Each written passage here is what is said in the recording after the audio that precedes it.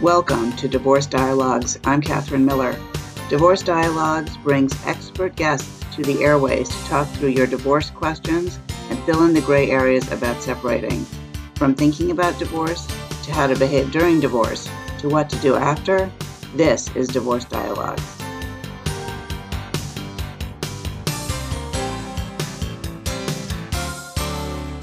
Welcome to Dialogue on Divorce. I'm Catherine Miller, the founder of the Miller Law Group and the director of the Center for Understanding and Conflict. I am on a mission to change how people divorce and help them divorce with dignity. And my guest today is Monique Honeman. She's the author of The High Road Has Less Traffic, Honest Advice on the Path Through Love and Divorce. And Monique, I'm going to read a little bit of your bio here because I really love it. It says, Monique is not a divorce attorney, nor a clinical psychologist or a marriage therapist, just a regular person like you, having experienced the complexities of love, marriage, divorce, parenting, dating, remarriage, and everything in between. Welcome, Monique. It's really a pleasure to have you on the show. Thanks for having me. It's great to be here. So tell me about your background. What led you to be in the place to write this book, which is this fantastic title, The High Road Has Less Traffic? Thank you. So I was never a writer, and I never had any dreams or aspirations to write a book. It sort of happened, but as it goes, as I found myself going through my own divorce many years ago, my phone started ringing. People would call me, hey, I'm a friend of a friend, or so-and-so gave me your number. And they would start asking me all sorts of questions about how I was navigating through my own divorce. And it became very frequent and very regular. And months into this, I found myself out at a conference in California. And as, you know, happens at these women conferences, I was talking to another person, and this was a business conference, had nothing to do with divorce or being an author or anything. And I was sort of explaining my story, my background, and, you know, I was going through a divorce, and people were calling me asking for advice. And this woman said to me, well, you should write a book. And I sort of shrugged it off and laughed. But literally that night, back up in my hotel room, I got out my laptop and I just started outlining chapters of what I was telling people when they called me. And I stayed up till the wee hours of the morning and had, 22 chapters outlined before I finally shut the laptop that night. And it evolved from there. And so it was never intentional. It just sort of happened. And the words just sort of flew out of my mouth and onto the paper. It's really interesting that you say that, because I always find that my clients, and particularly my women clients, but not necessarily only women, are for a period of time of about 2 years around their divorce, are like a font of information for other people, because somehow or other in that period of time, people know that you're going through it, it's difficult, and other people who are feeling worried or ashamed or vulnerable kind of gravitate to someone else who they think might be a step ahead of the process or have a little bit more information than they do. And I think that's what you're describing. That's exactly right. It's scary. If you haven't been through it, it's scary. If you've been through it already, it's still scary because it's an unknown. And just things like, how do I find an attorney? Or what's this thing called collaborative that you wrote about in the book? Or how do we tell our children? Or I don't know how to put a budget together, and I don't know what this is going to mean for me financially. Or how do I start dating? I mean, there's just so many unknowns that I think it is nice. And I agree with you. Women, we tend to look for support and advice from people that have been there, done that. We like to have that sense of I'm not alone, and there's others that have been through this and have navigated it very successfully. And so let me learn from them. Yeah, I think that one of the things that most scares people about divorce, men and women, is isolation. You know, a sense of we were a family and now I'm alone. And shame combined with that feels like, well, I'm the only person. I've had so many clients in my office say, well, there's no one else in my community that's ever been divorced. And I'm like, not true. I personally, I can't say who they are, but I personally know because I've had other clients who live, on your block. So It's just one of those things that people feel so mixed about, but really are desperate for information and for support. And the book, let's talk about The High Road Has Less Traffic and what you mean by that. Yeah, so I wrote the book and I had this whole sort of manuscript and it still didn't have a title. And I was just trying to figure out, what am I trying to say? And I happened to be at another business meeting and I was literally doodling on the notebook in front of me and I was just writing things and I wrote The High Road because that's what I would infer and talk about in the book is that you've got to step outside of yourself and your own anger and your own emotion and your own response to the divorce. And you've got to take that high road. And what does that mean? It means doing what's right by yourself. It's doing what's right by your children or your family or your friends, or that extended ripple effect of people that are impacted by the divorce. And so as I started coming up with this vision in my mind this day, I said, the high road has less traffic. There's less traffic on the high road because, frankly, fewer people seem to take the high road because we get caught up in that anger and that negativity and that I'm never going to forgive and that I'm mad and watch me squander all the money. There'll be nothing left to divide. And, you see that just start to snowball. And so the name of the first book was The High Road Has Less Traffic. The second book, which we can talk about later, was The High Road Has Less Traffic and a Better View, because the view from up there is so much nicer. So it just sort of stuck that day as I was doodling on a piece of paper. And that image is what I'm trying to convey, of taking that high road and making the next best decision. That's not always the easiest decision. And frankly, sometimes it can, in the moment, feel more difficult, but in the long run is the right one to make. That's really a message that I am really trying to get out there with the show and with my practice and with my own writing also.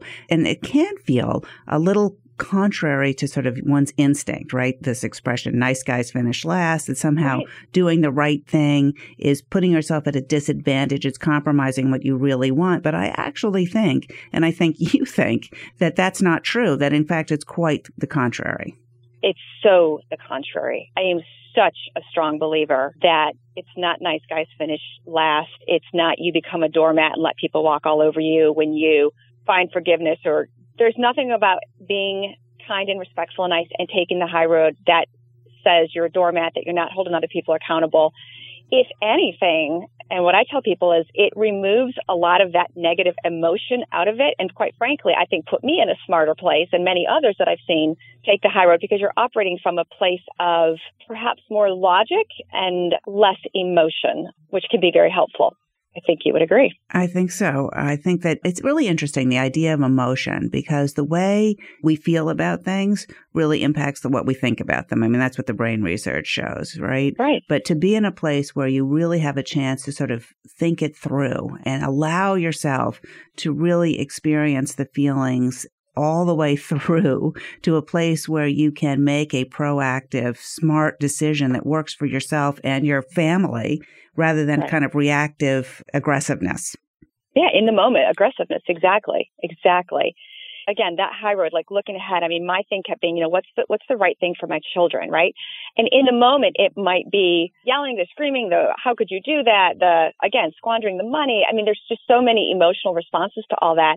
But if you're able to step back and look at, okay, but what impact does that have a year from now, 5 years from now, 10 years from now? And you have the wherewithal to sort of have that vision, you can see that the emotion may feel good in the moment, but it's not the right thing in the long term. I mean, I've seen couples get so mad and angry and emotional with each other that they waste every penny they have. And yeah, it hurts them, but it also hurts their kids. Or I've seen divorcing couples say the most hurtful and nasty things and broadcast it on social media. And I mean, just share with the kids things that the kids don't really need to know. Well, you can never undo that. And that's always there. And you know what? In the future, it doesn't really matter. But now your kids know all that and have heard all that and have had to live with all that. So yeah, the instant gratification of the emotion is not always the right answer. It probably never is. Exactly. Which is why I love the process that we leverage, and I encourage other people to use it so often. And, the collaborative process or, a more traditional mediation process, but something that keeps people talking and keeps people focused on, let's come up with a solution, as opposed to let's throw more kerosene on the fire and see how big we can build this flame. This is Dialogue on Divorce. I'm Catherine Miller. I'm talking to you on WVOX 1460 AM. We're here alternate Wednesdays from 5 to 5:30, and we're also available as a podcast on my website, www.westchesterfamilylaw.com, and on iTunes and SoundCloud. We're talking today with Monique Honeman, the author of The High Road Has Less Traffic. Well, the two books, High Road Has Less Traffic, and also The High Road Has Less Traffic and a Better View. We're talking about the divorce process and doing what's best for yourself and your family by doing right by them and yourself. And Monique, you went through a collaborative divorce, right? That's correct. I did, yes. And, we rarely get a chance to actually talk with people who've been through the process. Can you tell us about your experiences as a client going through the process? Yeah, absolutely. I am a huge proponent of the collaborative process. It worked for me. I've seen it work for others, and I've seen a more traditional litigation divorce implode in so many other people. So I encourage people all the time, if you can start with collaborative and try to make that work, it's truly in the best interest. And what I loved about it was we still both had our own attorney, but it was, a collaboratively trained and certified attorney. The ground rules were set around, we're going to work together to do what's best for the family. It wasn't going to turn nasty fighting, discovery and subpoenas and interrogatories. I mean, we got rid of a lot of that. And at the end of the day, right, if you can sit down and have a conversation, as tough as those were, but have a conversation and move yourself towards, at the end of the day, you want to be divorced. And there's two things you need to figure out. If there's children involved, you need to figure out a parenting plan, and you need to figure out how you're dividing your assets, right? Those two things. And so what we found was working with our collaborative attorneys and working with our family coach, those four people, and then the fifth player in ours was the financial neutral. So my ex-husband and I each had an attorney, collaboratively trained, each had a family coach, and used our financial neutral. And that team worked with us to get us to a quick and much less damaging resolution to the parenting plan and dividing up the financial assets. And we did so with everyone knowing from day one that we were going to work together towards what was the best interest of our family. Now, that's not to say there's still not emotion and hurt feeling and anger and all that stuff that you see in most any divorce. There was, but there was something about that process that just moved it along, and nobody was encouraging the fueling of the fire, right? They were encouraging the dialogue to get us to where we needed to be. It's so interesting what you're saying, because I think that sometimes people enter the collaborative process and they think somehow it's going to be not painful. And of course, it's very painful because you're talking about divorce. And still a divorce. Right, yes. Exactly. And there are going to be hurt feelings, and there are going to be feelings of betrayal and anger, and all of that sort of stuff as the emotional untangling happens. But I think that you're right, that without I think what's great about your experience is that you've had the opportunity to talk to so many people going through so many different kinds of divorce processes, that to see the damage of some other alternatives gives you some additional perspective. Absolutely. Like I said, I'm such a proponent. I talk up collaborative whenever I can because it worked for me. Like, I can sit here and say it worked. And to your point, I can compare it to so many more litigious traditional divorces that I've seen. In fact, there's two different women that I've been talking to this week who are, one is going through a very nasty litigious divorce, and the other is trying a much more collaborative process. And even the comparison of just talking to both of them yesterday, in fact, and seeing the compare and contrast between them was yet another reminder of why can't people just sit down and talk? It's not going to be all sunshine and roses. It's not going to be all of a sudden kumbaya. We love one another. It's still a divorce, but it's so much better than just throwing fuel on the flame and just stoking that and seeing how much bigger you can make the mess. It's a mess already. You're getting divorced. Why make it a bigger mess? Let me ask you that question. Why do you think people can't? Oh, because I think their emotions get involved. I think there becomes a sense of, yes, but he did this to me, or yes, but she did that to me, and I'm going to show her, and I'm going to prove this to that. I mean, this one I was dealing with yesterday, there was some adultery involved. So, I'm going to subpoena the other parties involved, and I'm going to submit interrogatories with all sorts of questions about who they did what with, when, where, why, and how, and we're going to get every phone record and every credit card record. And as they're starting to talk, you could just hear the emotion and the volume and the energy that was being pushed into all that. And, oh, by the way, the cost that it's taking to do all of that. And I said, at the end of the day, you're going to spend a lot of money that you're not going to necessarily recoup. And to what end game? To prove something you already know? You want to get divorced anyway at this point. So work towards successful resolution of the divorce, not work towards proving yourself right. But I think a lot of people have a hard time doing that. So, Monique Kahneman, what would be your advice to someone who came to you and said, I'm really struggling. I feel betrayed. I feel that somehow or other he or she needs to account for this. And at the same time, I read your book and I would really like to take the high road. What can I do to kind of get myself to a place where I can actually make that happen? I ask them what their end game is. At the end of the day, what is it that you want? some people say, I still want to be married to this person. Then I say, okay, go find counseling and marriage therapy. And does the other partner want to work towards it, right? Other people, and I think this is where you're getting at, at this point, they want to be divorced and they want to take the other person down in the process. And I say, well, hold on, let's focus on that first point. At the end of the day, you want to be divorced. And I'm assuming you want to be divorced without losing all of your assets in the process.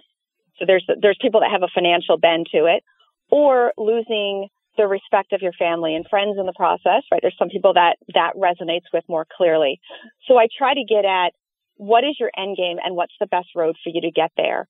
And when I take them through that, very few people can then answer honestly and truly that the best way to get to their end game is by adding kerosene, right? Because it's either a financial thing for them. Well, I don't want to waste all my money on lawyers, or there's more of that relational respect thing that they don't want to lose. Now, that's not everyone. There's some people that truly do want to, burn down the entire village in the process. But I think you would agree those tend to be few and far between. Yeah. Really. Thank goodness, right? Yes, I think that's right. And I think that, somehow or other, there's a misconception in some people that the law really is interested in that kind of emotional justice, or even in the facts that led to the divorce, because at least in New York and in most states, they're really kind of irrelevant, even to the point of quite egregious, what we might think of as morally wrong or socially unacceptable. They seem to think that is going to make a difference, and that it's incredibly appalling to some people that it doesn't. It's so funny that you say that. I've had that same conversation countless times. Like, the judge doesn't care. The judge doesn't care that he did that or that she did that. The judge really doesn't care, because you know what? The judge is like, yep, that's the 589th person this month that had an affair. To them. Yep, sign or whatever. The document, move on. Exactly. Yep. So, and they're like, yes, but when it's happening to you, right? But it's me. But how? I remember thinking, like, no, this isn't right. And I've had nobody cared. Like, you care, and I get you care, and your mom probably cares, but like no one else in the scheme of things, it doesn't matter, and it's not going to make that big a difference. At the end of the day, what do you want? You want to get your divorce. You want to get your financial assets divided up as fairly and equitably as possible, and you want to make sure that your kids the parenting plan is what feels right for all involved, and your kids are taken care of if there's kids involved. This is Dialogue on Divorce. I'm Catherine Miller. I'm talking today with Monique Honeman, the author of The High Road Has Less Traffic and The High Road Has Less Traffic and a Better View. And Monique, could you give contact information or more information about your book to people who might be interested? Absolutely. So my website is highroadlesstraffic.com. So 4 words, High Road Less Traffic. The books are available there, or of course on Amazon in print, and I've also got them on all the e-platforms as ebooks as well. Again, High Road Has Less Traffic is the first book, and Less Traffic and a Better View is the second book. And on my website, I also do a lot of writing for eHarmony and HuffPost, and so all my blog and articles are up on the website as well. Monique, what is your professional background? I actually work in the field of human resources. Like you said in my intro, I'm not a divorce lawyer. I did go to law school, but actually in a business context, and I've never practiced law a day in my life. It was something that my employer supported a lot of HR people doing back in the day, but my work experience is in human resources. Well, that makes a lot of sense, actually. It sounds like you have a real sort of insight into people and what it is that makes them tick and motivates them to move in particular directions. Yeah, I'm sure that where I come from certainly helped in all of this as well. Absolutely. And this is a little bit of a personal question, but since you wrote a book about that included your own experiences, what do you think is the most important personal experience that you share with people that helps them understand the message that you have? So the platform that I find myself talking to a lot is the power of forgiveness. Right. So there's, like we talked about, getting to the financial, assets, the parenting plan. I mean, those are tactical. But I have found time and time again, when someone can find forgiveness and move on, is when they're able to sort of rise above this and take that high road and truly do what's right. And I have a lot of people that struggle with that concept, but because they enjoy rehashing and reliving what happened to them. and they get this movie reel that plays over and over in their head, and they go through the details, and they remember at 2:05 the phone rang, and then at 2:09 this happened, and they can walk you back through, and they play that movie reel over and over and over in their head. And what happens is they get stuck there, and then it's the negativity and the emotion, and they can never move ahead. And one, it doesn't help you move ahead in your divorce. And post-divorce, I see so many people that are still the victims of, well, if that hadn't happened, and if she hadn't done that, or if he hadn't done that, and they're still stuck there. So I find a lot of time talking about the power of forgiveness. Again, forgiving doesn't make you a doormat. I had people say to me in my divorce, like, well, you can't forgive him. Of course I can. It doesn't mean I'm excusing the behavior. It doesn't mean there's not going to be accountability or consequences. It just means I'm not going to wake up every day stuck reliving all that negativity, but rather I'm going to start looking forward and moving forward as opposed to being stuck. And so that's the biggest piece of personal advice I can give someone, is just the power that comes over you. And of course, to me, it presented in the context of divorce, but that message of forgiveness. I mean, we've all been wronged by people, divorce or not, right? Friends or family members that we don't speak to for one reason or another. And just this power that comes over you when you're able to say, and you don't have to say it to the person, but when you're able to say to yourself, I forgive that, doesn't mean they have to ask for it, doesn't mean they have to want it, doesn't even mean they have to know that you've forgiven them, but it frees you up. I think that's so powerful. Yeah, I agree. I think that there's a real misconception between forgiveness and excusing, because oftentimes when people say, I'm sorry that, I did such and such, the other person might say, and it's very common, it's okay. Well, it may not be okay, right? You could say, I forgive you, means I can still hold you accountable, right? There may still be consequences. It doesn't mean all is, as if it never happened, right? Like there's a whole repairing process that if people are going to really work this way. And Janice Abrams Spring has written a lot about acceptance versus forgiveness and what the difference is. But I think what you're talking about is a real sort of internal responsibility. Am I going to live my life around the hurt and blame you for it? Or am I going to move on in my life and take responsibility for my future? Right. I had that negative movie reel playing over and over and over in my head. And I had revenge, and I had plotting, and when I described that person just now, I was describing me. I mean, I was bitter, and I was angry, and I had an epiphany of one day of, wait a minute, this is only hurting me, right? The other person that you haven't forgiven has no idea that you're playing this movie reel over and over in your head. No idea at all. But I did, and I felt it. And so it was a very transforming moment where I was like, wait, this is not how I want to be.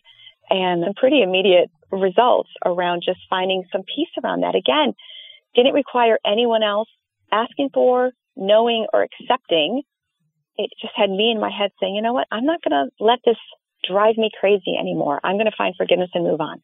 Really? It had nothing to do with him. Sorry. Exactly. It had nothing to do with him. It was really all about you. Exactly. Forgiveness is unilateral. Has nothing to do with the other person. So in our last minutes, if one of our listeners is considering divorce or just starting the process, what would be your one piece of advice for that person? To ask themselves how they would define taking the high road, what it looks like to take the high road, taking a step back from the emotion that is involved at that very beginning stages of divorce, to take a step back and say, I heard about this high road thing, and what does that look like to me? And then do all they can to take that path, recognizing that it may be 2 steps forward one day and 2.5 back the next, but as long as they're trending towards that and moving in that direction, they'll find that. That would be my advice.